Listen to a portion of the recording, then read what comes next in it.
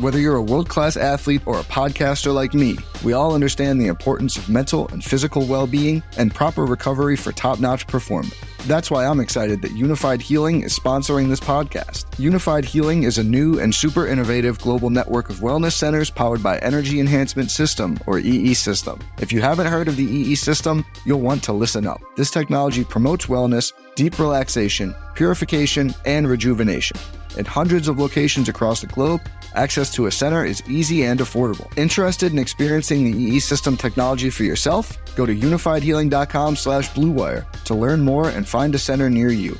That's unifydhealing.com/bluewire. No material or testimonials on the Unified Healing website are intended to be viewed as medical advice or a substitute for professional medical advice, diagnosis, or treatment. Always seek the advice of your physician or other qualified healthcare provider with any questions you may have regarding a medical condition or treatment and before undertaking a new healthcare regimen, including EE System.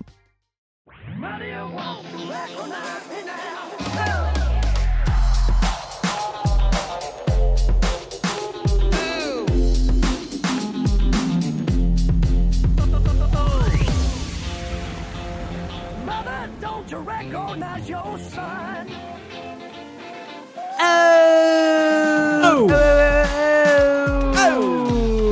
Welcome everybody to What's Sopranos podcast. Once again, as always, I am Joe Spellman, and this is Lou DiMaggio. And this is Lou DiMaggio Jr.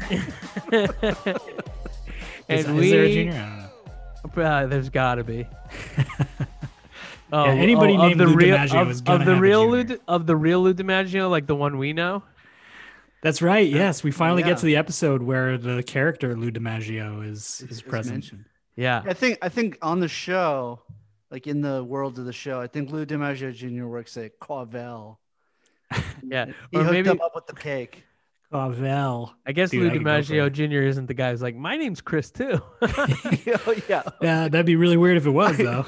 I thought you were gonna go there. I thought you were like, and I'm the guy who says his name's Chris too.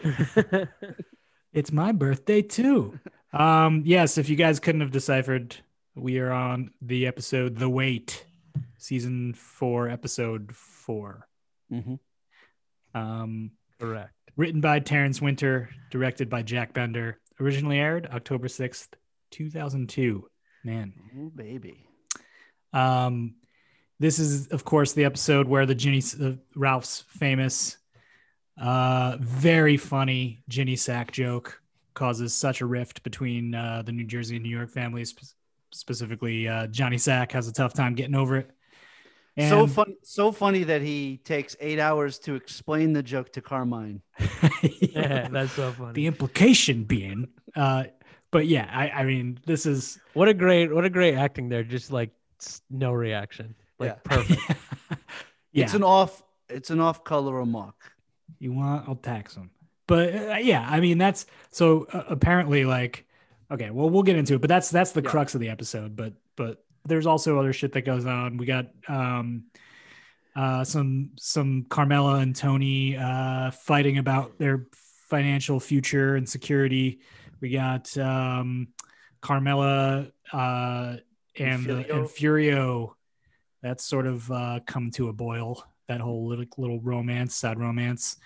And we got Meadow joining the South Bronx Law Center. And those are the kind of the big headlines of the episode. You said it's a ho-hum. It's a ho-hum episode, but at the time, it definitely wasn't. Like, I feel like we say that now, but you were probably watching this episode being like, holy fuck, are they going to kill both characters? Yeah. Yeah. That's true. No, yeah. I was actually going to ask you guys, because I remember watching this for the first time in my fucking freshman dorm at UConn. And like, the first few episodes are, not, nobody's getting whacked. Like, it's pretty low key. And then this episode, and I remember feeling like this episode, for my freshman and college sensibilities, this was like, oh shit, this was a crazy episode. But in retrospect, like maybe not so much. But do you guys remember like your reaction to this episode when it aired? I got a feeling that I was probably like like, holy shit, like they're like one of them's gonna get killed. If you don't know what's gonna happen, it's pretty intense. Yeah, that's true. That's true. But in true David Chase fashion, the anticlimax where absolutely nothing happens. Neither also, of them like, get fucking whacked. Neither, and like, you know. I mean, John puts one of Ralphie's like crew members like Donnie K. Donnie K. Yeah, Donnie K. That memorable character. Also, what Italian last name starts with a K? I can't think of one. So Carmine with a K. Oh shit! It's a first name but with a K. Okay. Yeah. Great. By the way, that opening shot, that like crane shot on Mulberry Street, they show a place called Lamella, and that was like me and my college friends. That was we went there a lot. Oh really? Because they didn't card, and some of us didn't have fake IDs. I mean, I had one from when I was 16. Shit. Come on. Especially you guys were just getting fucked up on Peniel vodka and Chardonnays. Yeah, we're like, so there's vodka in the sauce, right? I'm fucked up. But that was our spot, Lamella. Was it good? Was the food good? It was fine. Back then, yeah. It was fine. Yeah, I mean, yeah, it had to be good enough to like stay in business. I think is this really the first episode where they start like shooting in Little Italy? Like, have we seen like Little Italy? Because those are actual Little Italy spots. Like even right. the the little bar that we see that like, represents like the New York family wherever they have their meeting and stuff. That's right there in Little Italy. And then Benito One is the restaurant I think that Johnny Sack is in when he sees Donnie K laughing. Yeah. But I can't think about like if we had seen it earlier in the series to this point, but yeah, so Johnny Sack sees this fucking guy laughing. He immediately assumes that he's laughing about his wife's fat ass. Donnie K was just thinking about Ginny Sack's ass to himself and just laughing. Yeah. Donnie K knew what was up there. He knew. He's like, oh god, this guy's mad at me for some fucking reason. Fucking maniac. Yeah. But that's the thing. We don't know John Sacramone to be a maniac at this point. At this point, he's even keeled. He's like, just the sensible kind of guy. He's a snake, but he's not one to blow up. And then this episode just does away with that. And Terrence Winter. So I was reading, and actually this whole episode was supposed to be very Paulie heavy. But then when Tony Sirico hurt his back, they had to like make him more of a behind the scenes player. And that's how they concocted the whole joke storyline, like originating 2 episodes ago when Paulie heavy in what way? It was just going to focus more on how Paulie was dealing with like with the New York family, like having ratted to John about the joke, dealing with Tony. Like, I mean, they didn't get into specifics because they had to scrap that whole script. God knows. I mean, I would love to read that, but yeah, I mean, it would have been just like the previous episode, Christopher, like that whole storyline with Silvio was supposed to be Tony Sirico because he injured his back and they were only shooting these scenes where he's in jail. Like they had to put him on the back burner. But Terrence Winter, the guy who wrote this episode, had to like go to bat for the storyline and convince people that Johnny Sack would, people in the writer's room, Johnny Sack would be this livid about a joke and take it this far. I mean, I think it ties in nicely with the moments that he has with Ginny. Mm-hmm. I think that was a really smart writing move to, like, I always, when you think of Ginny Sack, you think of that moment when he comes back home because he forgot something and finds her in the basement. At least I do. Like, I always think of that. Like, the actress is not the greatest. Like, and rest in peace. She is R.I.P. Yeah. She was an open casting call too. In Jersey. Right. She's all right though. She's okay. All right. She's getting sad. But I was probably wasn't real tears. But I know what I was gonna say is that she has a lot of moments where it's like you hear the lines and you're like But this episode she has some really. I mean, this is her best acting in the show for sure. I think. Yeah, she does pretty well with it. My wife was watching this episode and she was really tearing up at John's speech when Tony comes to visit him at his job or whatever, like his office, and she was like, "Oh, he's a feminist." Wouldn't go quite that far. Yeah, but, I wouldn't either. But he does point out it's because Tony's like, yeah, you telling me, like when he's talking about her like struggle with her weight. Oh yeah, and he's like, it's different for women. I mean, yes. He understands. He understands 100%. And it is like sort of this admirable when you look at all the other douchebags and how they treat their women. Like yes, he's like trying to get somebody fucking murdered over a not even funny joke about his wife. But he is like, defending. It is also Ralph is the person that, so it's like someone who we know is like, arguably the biggest piece of shit in the entire series. I mean, who we've already seen murder a young woman, right? A young pregnant woman. Right. It's interesting because like, were you guys rooting for one side or the other when you were watching, like Ralph or Johnny? I mean, Ralph's such a good actor. Like, I remember thinking, like, I don't want that character to be dead yet. Yeah, exactly. Yeah, I could probably said that about both of them. I know. Yeah, I know. This is really where Johnny, like this moment for Johnny Sack defines who he is for the rest of the series. Because think about all the shit in season 5 where he's such a hothead when he's like going against Carmine Jr. Or little Carmine. That whole storyline was probably born out of this episode, and Vince Curatola's portrayal of Johnny in this is just fucking. You gotta do more with that character after this, right? Yeah. But yeah, I mean, let's just follow this storyline a little bit. Yeah. We talked about when Tony and Johnny have a conversation about Ginny's fucking weight. Ralph's more creative than Spielberg. Rubenesque. I love yeah. But yeah, so then the scene where Tony has Ralphie call Johnny, but not to apologize. First of all, Ralph is like just back from Florida or something, and he brings Tony a bag of Florida oranges. Yeah, nice of him. Right. But I think that was some sort of like Godfather reference or something with how like oranges. Yeah, supposed to symbolize impending doom for Corleone. Like, and also, I bet a lot of people were watching this and like saw that, and when they give the DiMaggio crew that picture, and he says like he's the guy on the left, like, and it's Tony and John. I'm like, I feel like I was watching it then, and I was like, oh, they're going to get confused. Dude, that's exactly what I remember thinking. Yeah. Especially because they had like their eye fucking problems. Right. Like their cataracts. Yeah, cataracts. Sorry to anybody who has cataracts who's listening. You fucking freaks. I'm joking. That's awful. Disgusting.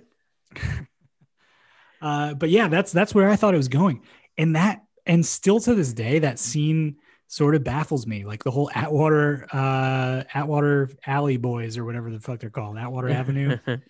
No, that's Joe's gang. Yeah, that's Atwater Alley Boys. That's what me and I call me and Goliath when we go out and cause a ruckus in Atwater Village. Yeah. I wonder if that was on purpose. I mean, it seems like to me it was. It seemed like some sort of like misdirection. Yeah. And apparently in the DVD commentary, we're jumping ahead, but Terry Winter said that scene was an homage to both the Addams Family and David Lynch, which seems kind of spot on for what it is. Yeah, but I just wonder like why they decided to do it, right? Like, I mean, it is a memorable part of the episode. I always like it's Father's birthday. Like, always like. I mean, it's very funny. People and still in Chris's reaction to them is so. Yeah. Great. Well, is Christopher high when he goes there? I thought that was like the implication that he was like stoned or something. Because I think he's like worried that like they can sense that he's a drug addict. That was always when they say that. like, yeah. Right. Which is why he takes his glasses off, like to show, like, look, I'm not high. I'm right now. I'm not right. At the moment. But he seemed pretty genuinely freaked out, like understandably. Yeah, I wonder why. I mean, that's like 100 times scarier if you just took an edible or something, and then you got these fucking freaks. Right. But yeah, I mean, what else about that scene? Like I think for one thing, it might have been showing how Junior is becoming like less relevant. Like the people that he would refer to as like go-to guys, like, oh, you gotta call Lou DiMaggio for this one. Yeah, that's a good point. Good point. Yeah. Yeah, and it's just a like comic relief sort of scene, I guess. Yeah, but it's not like a usual. There are comic relief moments in The Sopranos, and this was like deliberately unsettling and weird. Yeah, and funny. I think it was deliberately funny. Yeah, I mean, I wish these guys came back because they create these fucking characters in like such vivid detail, and you got to write them. You literally never hear from them again. You got to write another COVID Soprano script going. Yeah, spin-off. The Atwater Alley Boys. Just focuses on them. Hey, drinking Sanka and fucking decapitating people. Hey, maybe they're in the many Saints. Oh fuck! Yeah, I hope so. Yeah. Guys, I gotta tell you something. I was cast as a young Lou DiMaggio in the Many Saints of Newark. I'm breaking an NDA right now. Oh shit! By saying this, but yeah, I wore the contacts and everything. Should we just create fake rumors about Many Saints and see if people like? I mean, Spellman known for his Rhode Island accent. So yeah. Hey, how you doing? Okay, Peter Griffin. Quahog. So going back to that scene where Ralphie's on the phone with Johnny, mm-hmm. Tony knows if Ralph apologizes, that's basically an admission of guilt, right? Right. And Ralph doesn't listen to him.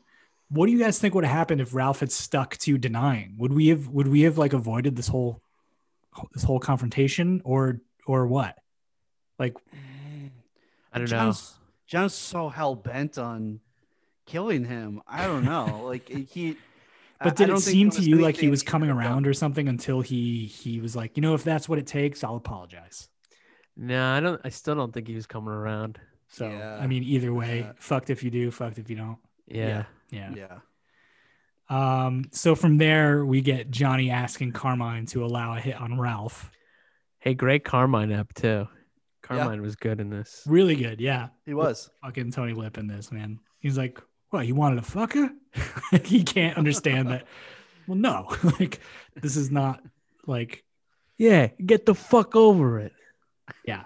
Yeah, there's a couple sit-downs, right? So there's like the first one where it's like a paving contract or something about the Esplanade, and Ralph can't even be in the same room as Johnny. Or, I mean, Johnny can't even be in the same room as Ralph, and he walks out. Right. Which is so funny to me because like Tony's going to all these lengths to protect Ralph, even though he despises him. And then 5 episodes from now, he just fucking murders him over a horse. So like, right. Like Tony's being all, self-righteous about Johnny being so upset over his wife being insulted. And then Tony fucking ultimately kills Ralph over an animal. Right. Right. Which we couldn't because he's the one that feels crossed by Ralph. Tony can't see past his own bottom line, and later on in the show they call the Jersey Crew, like that pygmy thing over there. You only have so many guys, so many earners, and nobody earns like Ralph. And then if you let Johnny kill him, I mean, you're taking like what little leverage you do have as like a smaller crew, and you're handing like so much over to the near crew. I feel like I don't know. But here's the interesting thing, because in the second sit down, this is the one where like Junior's on the phone. Yeah. Tony says he'll hand over Ralph if Johnny tells him who originally told him about the joke. So when he says I'll hand over Ralph, like wouldn't that look bad as well if Tony ends up like killing? What do you think he would have done if he had found out it was Paulie at this point? Like, how would that have played out? If Johnny took the deal and was like, I think part of it is that he knows that he's not going to give it up. So like it's like fake, like it's a fake offer, I think. Why do you think Johnny doesn't give it up though? Because he's offering Ralph on a silver platter, and that's what he wants. It probably would have started a fucking war. Right. It probably would have like just Right. broke like all relationships. Right. And isn't that funny though? Because then Tony's in a rough spot, because what's he gonna do? Kill one of his own captains for like telling a joke, or like telling somebody else about a joke? He would never. Right. He would never. But I mean, what would he have done to Paulie? Tax him? I don't know. It would have made him look bad too. It would have made him look bad. Right. Like if Made Tony like, look bad. Yeah. Oh, yeah. That sure. It would have. I agree. I think there was no good solution for Tony here. But also, like, let's not forget that Tony almost got whacked himself over telling jokes about Uncle Junior eating pussy in season 1. So this is all like sort of like familiar territory. Yeah. And it's what The Sopranos does so well, right? It's like, you know, like these tiny fucking things end up being huge plot points, like episodes down the line. And huge plot points wither and die, like the fucking Russian, for example. You know, people thought, oh, died this is on the vine. Right, died on the vine. It died on the vine. But yeah, that's just the I thought was interesting. They say in the episode, they say we bend more rules than the Catholic Church. You know, yeah, like, exactly. Everyone's such a fucking hypocrite until like something happens to them, and then they lose their minds. You know. Yeah. Right. It's kind of like modern day Republicans in that sense. Oh, whoa, shit, Goliath. Oh, fuck, bro! Sorry. Why you gotta? Jeez. Why you gotta? They don't give a fuck about people until it happens to them. Bro, don't bring the insurrection to the pod. Don't bring the insurrection onto the pod. The Dems won. Okay, we won forever. It's gonna be all right. We won forever. Yeah. For sure. Anyway, sorry, my conservative cohorts who are listening. At the Bing, the guys try to figure out who did it, and I love Chris's line, thinking that the FBI maybe put a bug in Vesuvio, create a little dysentery among the ranks. Tony says they sweep it once a week. That seems weird to me too. Come on. I mean, they have to do it like, I don't know how you like thoroughly sweep something like without Charmaine noticing what the fuck you're doing. Exactly. Yeah. But I don't buy that Charmaine Bucco allows for that. No way. Yeah. But who knows? But so ultimately Johnny arranges for Ralphie to be killed while he's down in Florida. And then we have this great call between Carmine and Tony. Carmine like cold calls Tony. He just woke up. He's like, no, I'm doing something. But you know, he's like, there's a lot of money at stake here. And essentially tells Tony like Johnny's got to go, which is like this, it felt like this huge moment. And even Tony is like, holy shit at the end. Yeah. Do you think Tony would do this to like Silvio, for example, if he became a problem, like Johnny's becoming a problem for Carmine? Like if he wouldn't let something go? It's a different situation. I mean, I guess, what's the relationship between Johnny and Carmine? Because I mean, Tony and Sil grew up together, were childhood friends. I mean, it's a different. There's a generation difference between Carmine, Johnny and Carmine for sure. Right. But I don't know. I mean, like they're both like Tony and Carmine Sr. are both bosses, so we just gotta compare them on that. It's also like, you know, he's the underboss. Right. And I guess Sil is the underboss, but he's like the consigliere. Mm-hmm. Yeah, I wouldn't say he's be the both. underboss. Yeah, I wouldn't say that either. But like, it's just funny how they're like different. Yeah. Right. I mean, I guess Tony is technically the underboss, really, right? It depends on what the problem is, because like obviously it was easy enough for Tony to kill Puss. Right. So I mean, it depends on how serious the issue is. Yeah, of course. John, like we never see Sil become as big of a like hothead.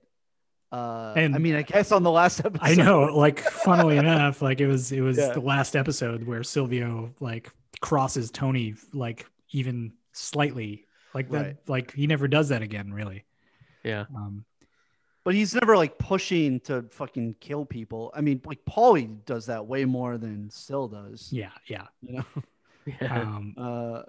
So I think like if Sil had become like unhinged, it's possible. Yeah. Yeah. Possible. I mean, that's the only way to describe Johnny in this episode. He's just unhinged. But ultimately we know that the hit is called off on Ralph like last minute because like last second he's in the elevator with the guy who's supposed to kill him, which I remember watching for the first time and I was like, fuck, this guy's going to shoot him anyway or something. And that was on the like preview trailer, you know. Oh, like, him like getting in the or like the elevator doors opening on Ralphie. Right. Like, yeah, you're right. You're right. Yeah. Yeah. But I remember that. I mean, I also like for you listeners who actually watched live back in the day, we all know that the like coming attractions for next week like never turned out to be what the fuck you thought it was. Always fucked. Someone's got to go to the store to get me peppers and eggs. Exactly. Yeah. Right. But yeah, totally. Like that was a moment where you're like, holy fuck. And that elevator ride is so tense. Now, if you ultimately on rewatches, you know how it goes. So that doesn't stick out as much, but that was like a big moment. Yeah. But yeah, I mean, so ultimately Johnny forgot a sweater or something that he wanted to bring to his dad. Johnny was supposed to be going up to visit his dad in Boston, and on the way, I guess the Atwater Avenue boys were going to like jump him or something on like I-95. I don't know, but like, cause they were in Rhode Island, right? Right. Yeah. Mm-hmm. But you could get him on 95. You don't need to go to Rhode Island to go to Boston from Jersey. You're gonna get him at one of the McDonald's on 95. Is thinking. Yeah, Johnny's got to get his fillet of fish. But yeah, ultimately, he returns home to find his wife has a secret stash of candy and Twix and everything else, and this sort of seems to be the reason that he calls off the hit on Ralph. Walk me through what you think his thought process is here. Like, why does he see like my wife is eating candy? I shouldn't kill this guy. I guess like he's like, maybe he's pissed off because he thinks she tries, and he's like sort of realizing, she doesn't try. He's, like, right. I mean, he does that whole speech, like, and, about how he loves his wife. And then he's like, what the fuck are you doing? You're fucking eating candy. I thought you were what you've done? He's like he's just a hypocrite. He's immediately just like terrible to her. Yeah. I think, I think you're right. I think he feels like he's like going to bat for her to the nth degree, just like blowing it out of proportion, and then to find out that she is not even really putting the like first foot forward in effort to lose weight. But like I don't think that's fair, because she obviously was. She just also, may have had moments where she like grabbed like one of those like snacks from her little stash, but it's very possible that like, I mean, I do believe that she's probably like doing all these like diets, and she's in these like Weight Watcher like groups and shit like that. She's putting in the effort, and maybe like, like sneaking a fucking Twizzlers every now and then or some shit, it's hard, like any addiction is. And sure. I think that like part of it is maybe that John is so self-conscious about her weight that he And then that in that moment he realizes, why is he so self-conscious? It doesn't matter. Also, yeah, that makes sense. Ironically, it doesn't matter what her size is. You know, I think you're right, but also it's ironic that John ultimately calls to attention the size of his wife way more than the stupid joke that Ralph made, right? Right. So like, I don't know, he's probably feeling a bit betrayed. But I ultimately I think you're right. Yeah. And then we have the whole my personal favorite character, Brian Camerata's first appearance here. Really? He's your personal favorite? Who's better than Brian Camerata? Name me one character. I'm just kidding. No, I don't. Okay. Like, he's such a nothing. Point taken. Oh, you were a big what was that fucking ABC show with Viola Davis? Wasn't he on that show? How to Get Away with Murder? How to Get Away with Murder? I don't know. Or not How to Get Away with Murder. What was the other fucking one? I don't know. I have no idea. I don't know. With Scandal. The Camaradas, it was called. Yeah, the Camaradas. Yeah, he was on Scandal. He had his own spin-off off of the Yeah, Shonda Rhimes wrote it. Yeah. Every episode he's just trying to bring back his, Tony's drill. He's trying to get people to sign up for IRAs. Yeah, this fucking guy, great casting, by the way. I think he's really funny. I think he's great. He's always cast as the Italian guy. I was looking a little at his IMDb. All his last names are fucking ended in vowel. Works a lot. Yeah. But compared to Tony and Carmela, he looks like the whitest, most milquetoast fucking guy. Yeah. But obviously he's there. Carmela wants Tony to sign some things in the case of his death and her financial security and all this. And it's just hammering home. Money is at the center of so many things this season. I mean, even what we just talked about, the reason that fucking Ralph is being defended so much, despite everyone despising him, is because he's a good earner. Right. And the whole, you equate love with money. No, you equate love with money. Like that whole thing. They both do. Well, and earlier, Johnny basically says that to Carmine. Like, oh yeah, is this all we care about? Is fucking money? Like, right? What's next? You get to fuck her for $1 million? Like, yeah, he wants to fuck her. Yeah, that's a good point. Yeah, so there's that whole sort of storyline going on in the background.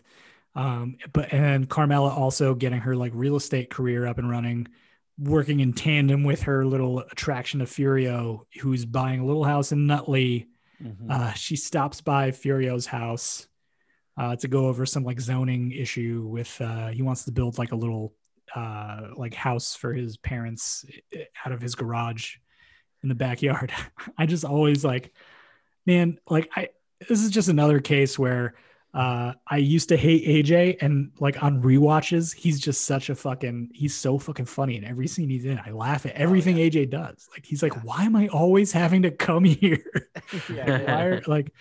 I just love that she drags him around. Why do you think she brought AJ with her to Furio's house? So she doesn't fuck him? So she doesn't do anything she'll regret, like she did with Vic Musto? Right. So...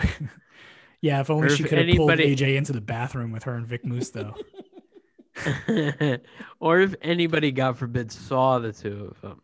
Right. She could claim. They would see like, AJ's right innocent. there. Yeah. She's like, don't go anywhere. Don't run off. Like, I want you like in the vicinity of anybody who might see us. Yeah. Yeah, that's true. That's a good point. Yeah. So AJ's sort of like a little like unknowing buffer between Carmela and these fucking rumors about whatever, and also she's scared to take that step, right, with Furio. Yeah. And then we have Furio's housewarming party. Oh, great. So good. The Furio dance, baby. Oh, people hate this scene. You know that? It looks fucking weird. I think it was poorly directed. I kind of agree. I kind of agree with that. It's weirdly staged. It's weird, and you know what? I think it's because of the house. The set looks fucking small, dude. Right, and also they clearly used other standing sets. Like, did you see that his living room is basically Melfi's office? Go look at that again. You're not going to be able to. You know what? Now I can kind of like see it. they moved like set pieces together and just made Furio's house. That's weird. Yeah, I never noticed that until this watch. Actually, it just and it just looks like, you know, they're all standing like in a fucking cramped house, like smoking, like like dancing in a place like you wouldn't be. Yeah. Like, why aren't they in the backyard? Right. You know, true. I guess maybe because it's cold or something. But but like, I love the Furio dance. I love the dance of him and Carm. I love it. It's great, but it just seems so awkward. Idiot song. Their dancing seems like Carmela and the Furio, but anybody else who tries or like who's watching. Like it just seems awkward to me. I think but that's a little true to me for like these types of fucking social situations. I guess so. Like Patsy in the background dancing. Oh, yeah, like they're like wife. Patsy Eugene dance in the background. Oh yeah, that was weird. Those motherfuckers are not dancing to that Patsy's song. Like doing a flourish and shit. I'm like, what the fuck? I don't know. Maybe they've all been drinking for 8 hours at that point, but yeah, I guess so. No, I feel like I'm usually pretty attuned to like the cringe moments that most of the fandom gripe about. But this had like it never really bothered me until I saw like when I was searching for fucking internet, people fucking hate that scene. It just looks a little off. It just looks a little off. Like maybe if it was bigger, like a bigger set or something, it wouldn't look strange. Yeah. Then we also get AJ locking little Bobby Bacala in the garage for no reason, has no fucking plot. There's a great cut to in the house, like just like AJ just walks in front of Bobby. Bobby's eating food and he just was like, "What? Hey." Like he just looks like a mini fucking Bacala. Like, yeah. Hey, what's up? I love that fucking kid who plays little Bobby. Yeah. And then so Carmela and Furio do their little dance, and ultimately at the end of the episode we get the scene with Tony buying Carmela a little black dress from Saks. Probably no coincidence that he's buying a little dress from Saks, like Johnny Sack, Ginny Sack had such an issues with size. She even asks like, what size is it? And he says small. He's like taking pleasure in the fact that his wife is not Ginny Sack, I guess. Yep. And then he's on top of her. The weight, his weight crushing her. I hope that's a soft bed, Carm, because man, that on top of you. Go ahead. Say what you're gonna say. No, what were you gonna say? No, go ahead. I was gonna say with the music and stuff, we hear it coming from Meadows' bedroom, and first we think it's in Carmela's head. This is the same song that she danced with Furio to, and then Meadows like, "Yo, can I get that CD?" I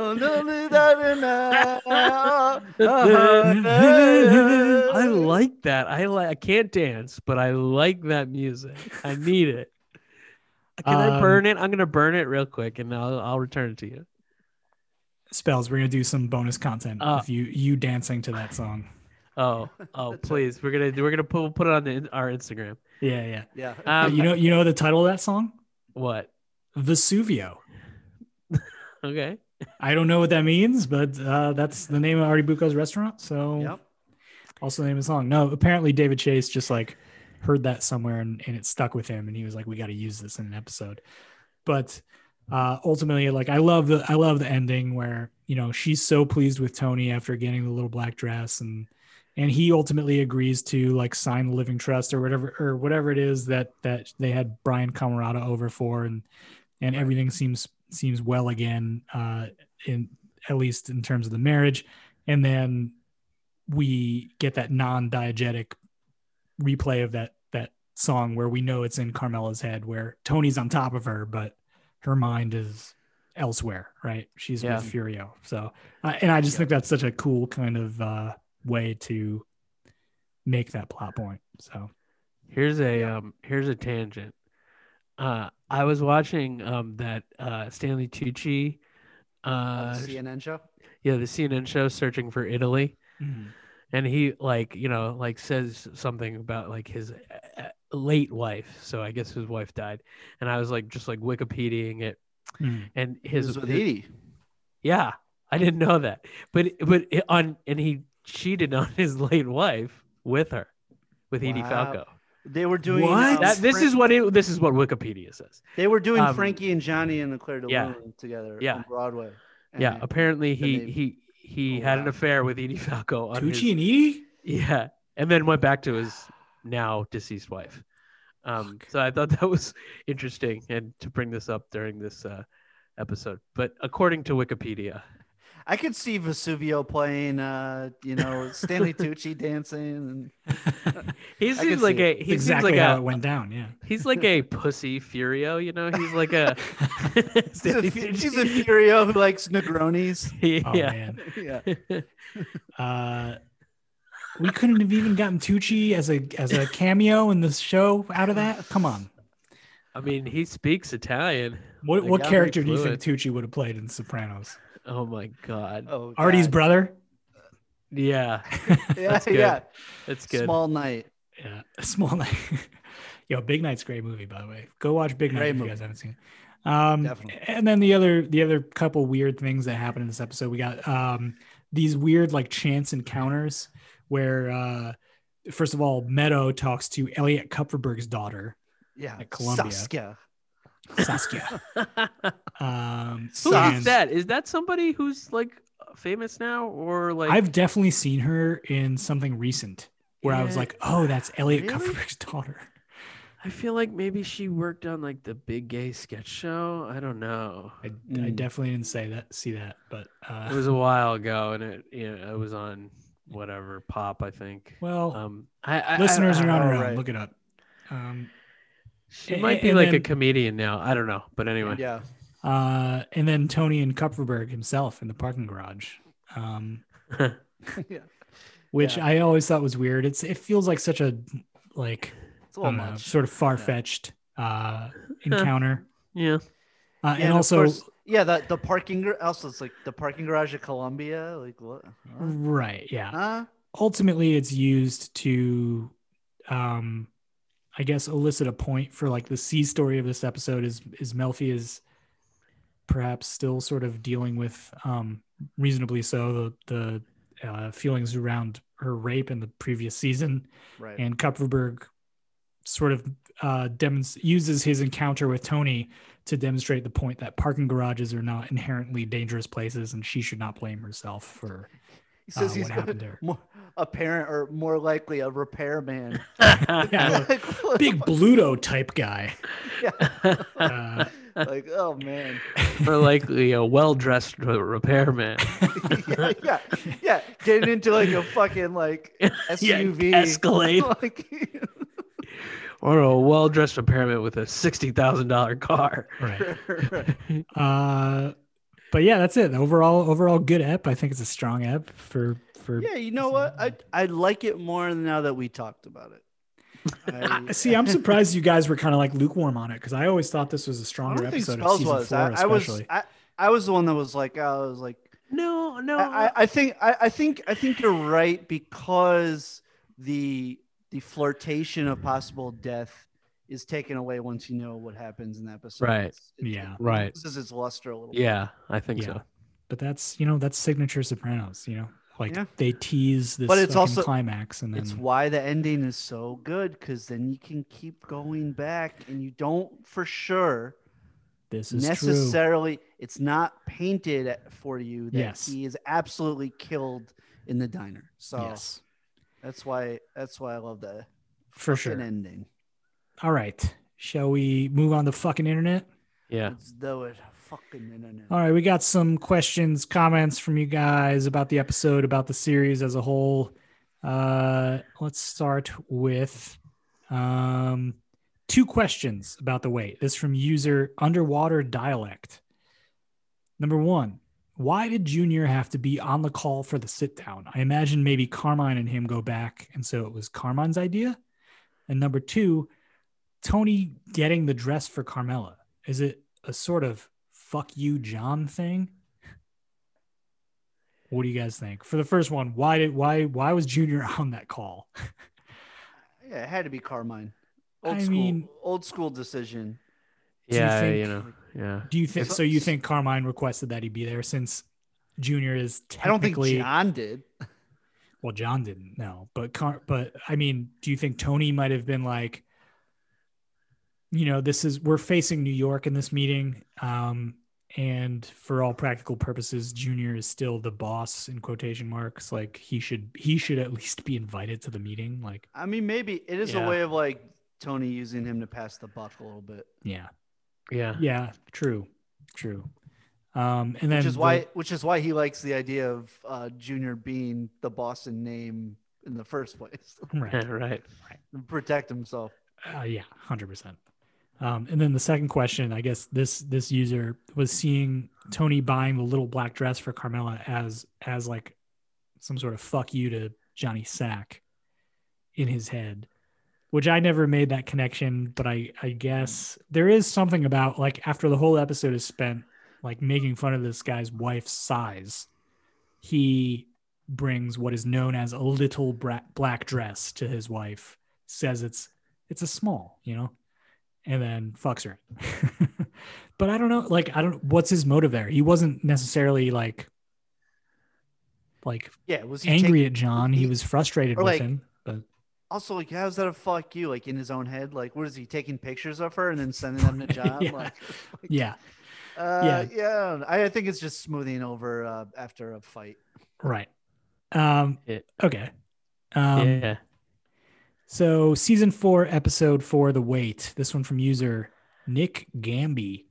What if instead of Ralph and Johnny Sack surviving their planned hits, they had both been finished? How would the series have progressed? Opinions. What happens if Ralph and Johnny are both taken out in this episode? You take away a lot of conflict. I mean, well, the war with New York would come a little earlier than the final fucking 2 episodes, basically. Yeah, but then you would have to have Phil Leotardo show up like immediately, I guess. Well, he's still in jail until at least the beginning of season 5. So I know that's what I'm saying, but like the conflict with New York like is because of fucking Phil. So what's the conflict? No, I mean with Carmine. If Johnny Sack is taken out here in this episode, there's no little Carmine versus Johnny Sack in season 5. That's what I'm saying. Yeah, so maybe so it would be little Carmine versus Phil Leotardo in season 5. I mean, it eventually becomes that anyway. Like once Johnny goes to prison. I mean, well, no, because little Carmine sort of bows out, and it's just Phil sort of acting on Johnny's wishes from prison. That's true. I mean, yes, the story would be affected. I don't know what they want. They want us to like. Hey, guess what? Be different, Sopranos. Yeah, it'd be a different thing. Yeah. Tony goes at the Carmine. They might have a stroke. He's all worried. Actually, you know what could have happened in a more expedited way? I mean, probably not, but maybe Christopher dies faster. But Tony how gets do you rid know? of Chris faster. Tony gets rid of Chris. Because Tony is always dealing with like what is the biggest thorn in his side at the given moment. And there are other people are kind of taking the heat off of Chris at various times. So, you have Ralph for another short extended amount of time in this season.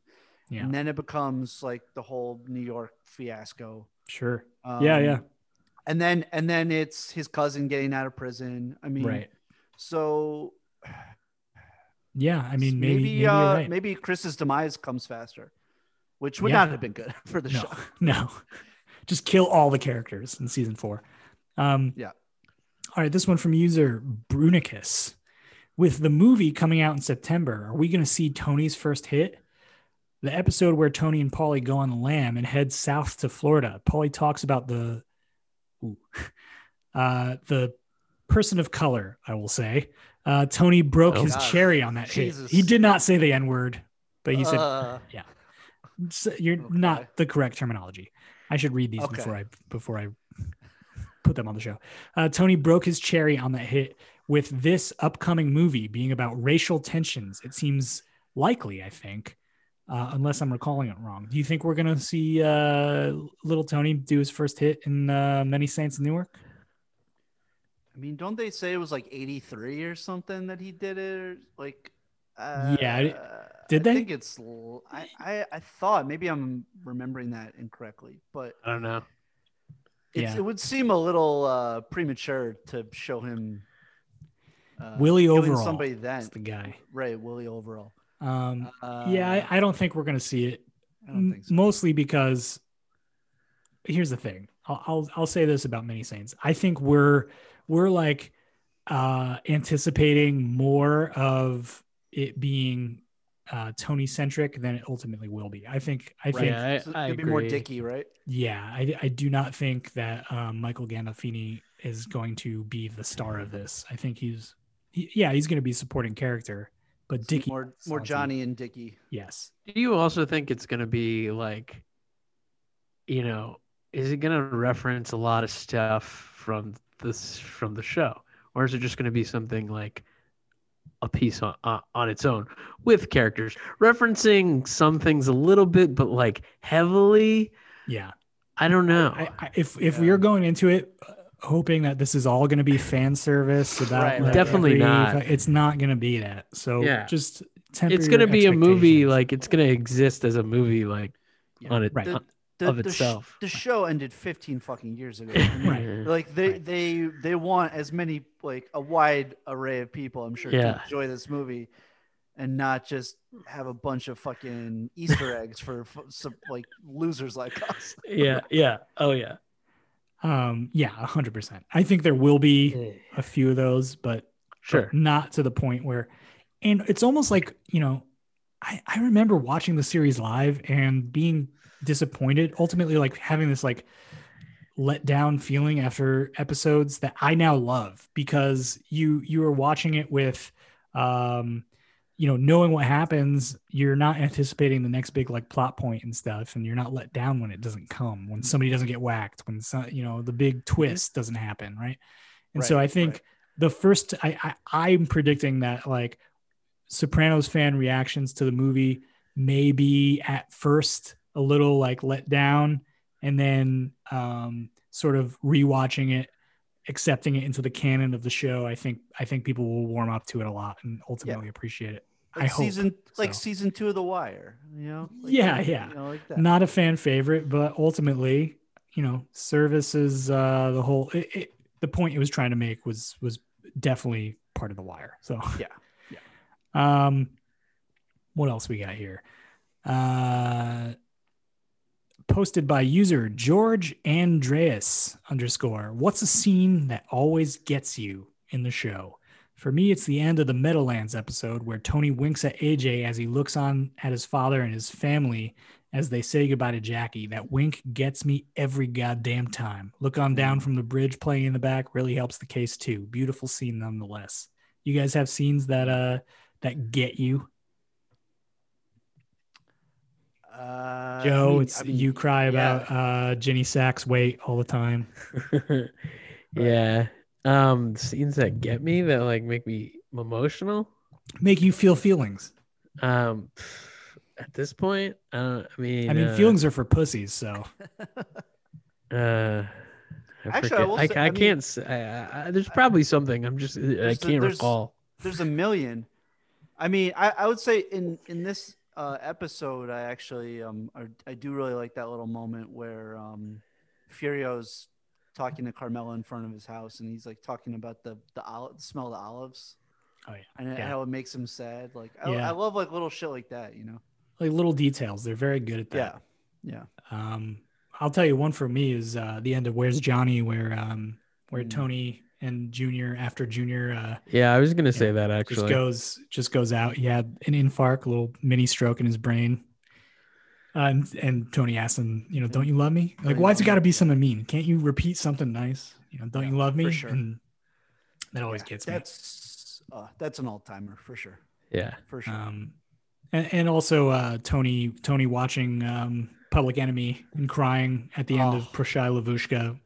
wishing he had that mother who was excited for him to come home, changing sheets. About him. Yeah. And two great ones.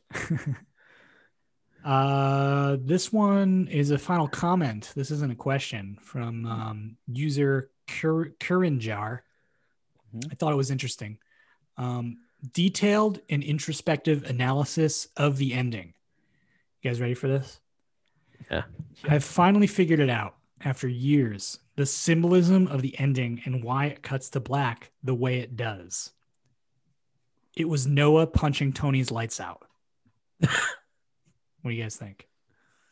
Absolutely. This is the theory that I've been waiting for. Yeah. Because I agree so much. Noah Tannenbaum has been waiting in that bathroom of Holston's for years. Just kills him and just punches him and is immediately dead. Just black. One punch and Tony's dead. He's been waiting for so long. I mean, that's what the prequel is going to deal with. It's going to reference that. It's going to go from the prequel to the sequel, or not sequel, but a companion piece of Sopranos, which is going to be Noah Tannenbaum training montage. Getting the biggest arm and fist to just knock someone out, to just kill someone with one punch. Yeah. And then he's like, he looks at Meadow and he goes, I told you I should. I told you. And then he puts his hand, and then he puts his hand on her, you're gonna come with me now, right? And she's like, you just killed my dad. And he's like, oh fuck. He's like, well, I'm producing movies now. Yeah. He's like, oh fuck, I gotta catch my flight back to LA. All right, that's all I got for fucking internet. Great. Yeah, good spot to stop. Yeah. Thank you guys for listening. As always, you can email us questions, concerns, things you like, things you don't like, at osopranospod@gmail.com. Give us a follow at osopranospod at Instagram and Twitter. Give us a 5-star review on iTunes. We got a very lovely one from our good friend Aria. Aria? I assume it's Aria, who just hates Joe. We mentioned her comment last week. Gonna win her over eventually. But she gave us a very, very, very nice review. I don't think so. I love the casino. Thank you, Aria. I love the Aria casino. Yeah, we do love the lovely hotel. Aria, curious if you were named after the hotel. It's probably too new. So yeah, give us a 5-star review if you'd like for us to ramble about your name. Aria is now deleting her review right now. Yeah. Thanks again for listening. Until next week. Oh.